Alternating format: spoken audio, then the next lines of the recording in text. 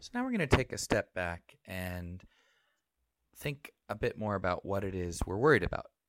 What is it that our app does or stores or contains that might need to be protected, or who are our users, and what is it that they're worried about? These are called maybe attack vectors, and you can think about the data you're collecting or the services you're providing that might be enticing to someone out there that they could sort of steal or make money off of, or somehow interrupt that would cause problems. And it's important to think about if the threats you're facing are coming from the device, like the app, or someone stealing the device, or from the network.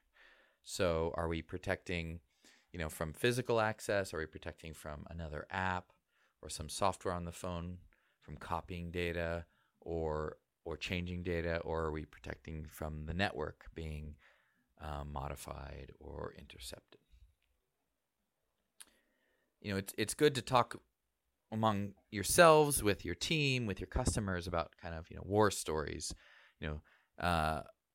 What are legendary problems, or I heard about this one guy that had this happen, or this one app. How have businesses or their users been affected by malware or security breaches in from applications? Are you in an industry, medical, health, banking, that require certain controls related to security and privacy controls? Or, is there kind of a region of the world where people might be more exposed to certain kinds of attacks, or the laws in that area are in such a way that certain data, is more vulnerable. So, and this changes depending where you go in the world, if you're traveling. So there's a lot of different ways to look at this question of kind of what the threat is. Another way is to think about, there's kind of a landscape of threats. There's what could be recovered if someone kind of was looking at the device very intently, versus data that's just sort of sitting there and easy for anyone to pluck, right? So if you have personal data in the address book, or GPS coordinates in photos, or data stored on the SD card without any encryption, then that is pretty easy to just for any app to copy and use. But if you actually are trying to protect the data and delete it, and then someone else can undelete it using a specific tool, that's much harder to protect from. There's also looking at the operating system itself. Often Android is quite out of date, and has bugs that aren't fixed. And so are you dependent upon security in the operating system itself that is problematic?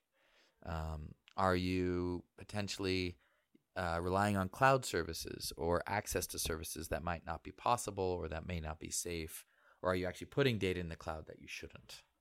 So these are part of looking at the whole chain of kind of attacks out there. The most kind of known popular threat is malware, right? This is software that users install on their device, either most of the time without realizing it, because it comes in some other app or they're tricked to install it.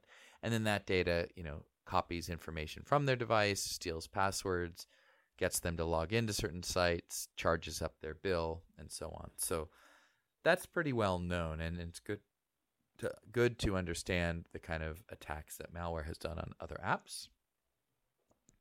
There's also thinking again about what kind of data are you caching or storing unencrypted in a place that is publicly able to be read by different apps and tools. So, Apple phones were caching all of this GPS data for a while, and users didn't know that. But, months and months of their life, everywhere they'd been, was just stored kind of in the clear on an Apple phone, and that didn't make people happy. And the tools kind of for extracting this data are becoming more affordable and more powerful and more readily available. Something called a Cellebrite, Cellebrite, Cellebrite device is one of the most popular brand for anybody really who can buy these. Law enforcement obviously uses them, and when they're used under a rule of law and in a process that is in a legal framework, they're excellent tools, but if they can also be abused by anybody who can get their hands on one to steal data easily if they can physically get a phone. And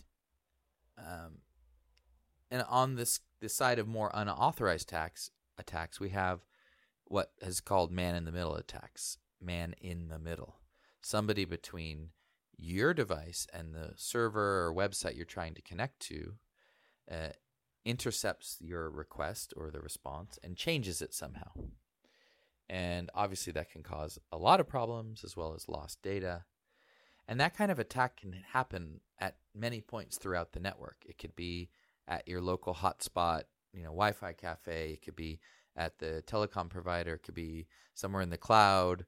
It could be on your phone itself. There could be an attacker doing that. So, ensuring that you are actually talking to the remote server you're intending to talk to is really important. And that is, another type of threat to consider.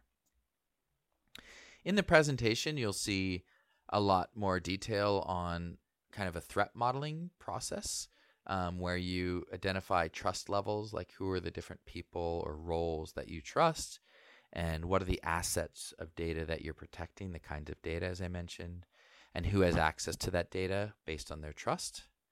And then you organize this into a threat list called STRIDE. And STRIDE stands for spoofing, tampering, repudiation, information disclosure, denial of service, and elevation of privilege. So these 6 aspects of threats are ways to, more formal ways to do what I've just been telling you, is categorize and, understand who is the threat and what is the threat and what is it they're trying to do, right? So you can find more information about STRIDE threat modeling. It's a pretty industry standard approach, so but it's useful, and I think you should learn how to do it. Because then, once you identify those threats, you then look at how to respond to them, how to mitigate the risk by making changes in your application and software or system. And that's what threat modeling is about. It's not sort of a high and mighty dark art. It's taking careful look at the information you have, the people you're trusting, the services you're trusting, the kind of attacks that could happen on the data by those different, actors, and then what to do about it. How to respond, how to guide your user, improve your software, improve your systems to respond to those attacks. And it's a very solid approach. So that's threat modeling. And now after this, we'll continue on to talk about protection of encrypted structured data using SQL Cipher.